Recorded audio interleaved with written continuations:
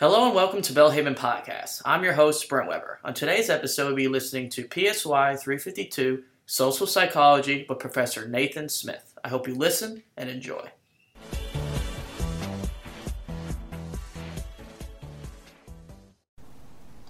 So how do social psychologists interpret their findings? Well, let's look at some main underlying assumptions.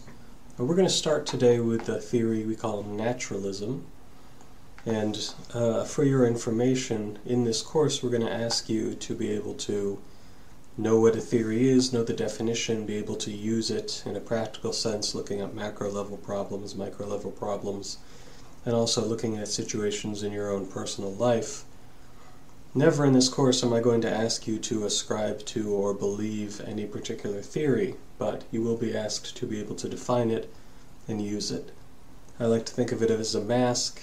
You can pick up the mask of naturalism, put it on, speak through it, through the mask, being able to say what someone who believed in naturalism might say, and then when you're done you take it off and put it down. It's a tool you're able to define and use, and nothing more. So, with that being said, let's take a look at naturalism. All reality is material substance, and the immaterial either does not exist or is not relevant. So naturalism is intrinsically material. Humans evolved unguided. Whatever helped our ancestors survive has been perpetuated in our species. There's this type of psychic unity of humankind, which is all in quotes. All humans share the basic brain structure and results in cognitive capacities. And then the two main motives of all complex social behaviors are survival and reproductive advantage. So, what motivates all social behavior according to evolutionary psychology? So we're moving now from naturalism to EP, evolutionary psychology. So in EP, there are ultimate causes, those in the far past, such as natural selection in the environment, and then proximate causes, things that are more recent, genetics and culture. So a Christian who is not a naturalist can benefit from EP while recognizing God's part in the process of evolution.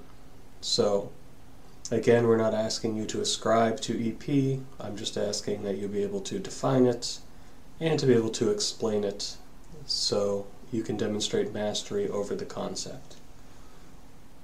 The author of the text we're using is very interested in EP and brings it up a lot. I'm probably going to bring it up less as we go through, just because it's sort of out of my realm of study and out of my realm of interest. But that being said, it is a theory that's very important. You'll need to know it, and you need to know how to be able to use it. So, there are different levels of hypothesis generation. At the most fundamental level, evolution is assumed to be true like natural law, and is not tested. At the middle level, there are many hypotheses that can be generated from the initial assumptions of EP. So an example the author gives is how people will tend to be more altruistic, more helpful if they assume others will act in kind. It's a way to explain helping behavior. So I'm going to give you a little bit of help and show you something that we're going to be doing through this course, which is look at problems at the macro, the micro, and the personal level. So using the EP view, the evolutionary psychology view, how would we look at a macro level problem? Well, let's take a well-known macro level problem. We'll say aggression between groups. So violence between groups can be at the nation level, could be at any large-scale level. Well, an evolutionary psychologist might say, well, in evolutionary time, groups had to compete for limited resources in order to survive. And this competition led them to identify with their own groups and be comfortable being aggressive against other groups. And this gave them the advantage of being able to compete for resources. So that's an example at the macro level. At the micro level, you might look at a person eating at McDonald's. So you walk by, you see one individual eating at McDonald's, and you might say, well, the evolutionary psychologist could say, humans crave fat and sugar because those types of foods are very high in energy. They're difficult to find in the wild, and they're very important to human survival. So that person eating McDonald's is doing so because, in an evolutionary sense, fat and sugar will help you survive, and they crave that taste. They crave having those things in their mouth and their body, and that's why they eat those things. So at the personal level, I think of my wife, and I have very strong, loving feelings towards my wife, as many people do towards their spouses.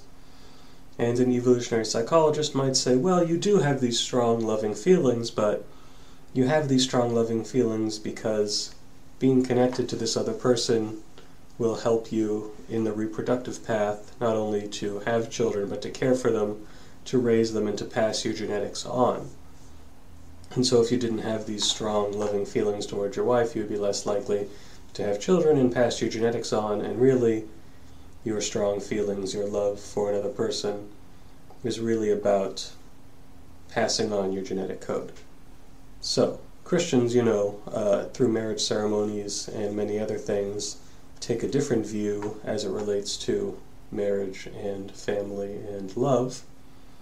But you can also put on the mask of the evolutionary psychologist and say, this is what this is. So, what of the naturalistic view of humans? There's some main assumptions. Humans are generally self-seeking. They drive to relate to others, mainly serves the self-seeking interest. There's no basis for the inherent worth of humans, and no consistent basis for moral social behavior. I want you to think about these things, especially when we get into the CFR approach. You're going to need to be able to compare these base assumptions to the CFR approach. So why is one's view of the human condition so important?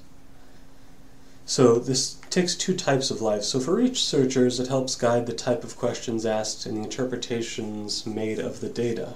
And one thing you'll learn about research as you go through your career, or as you go through maybe this course and the rest of your studies, is that research is expensive and time-consuming. It takes a lot of money and a lot of time.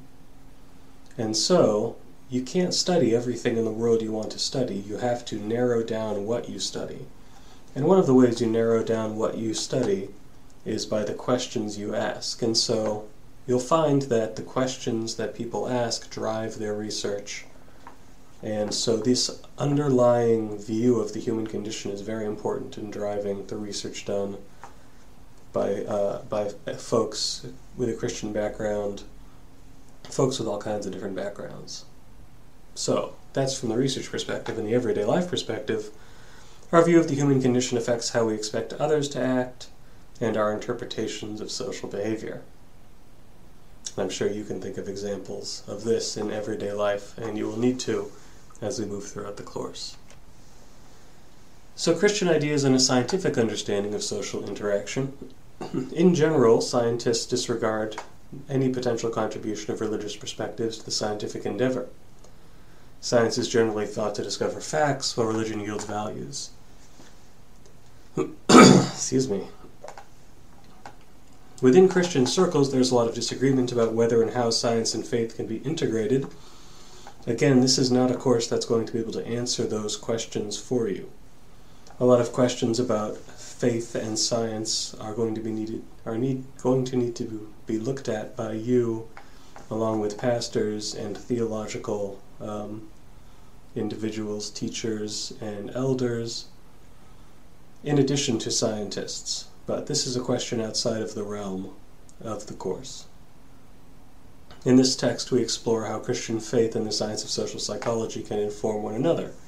So the baseline understanding of the course is that science and Christianity can coexist, and do coexist in many individuals, myself included, many people in the working world, many people in the academic world.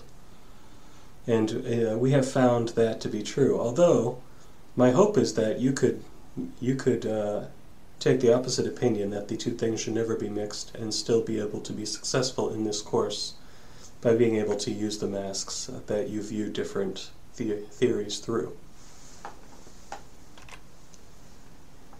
So let's look at some Christian ideas in social psychology. For this understanding, they must be on psychology's terms, that is, using the empirical approach. And here in this course, we're going to be using the empirical approach, and we're going to go from the understanding that a Christian can use the empirical approach effectively.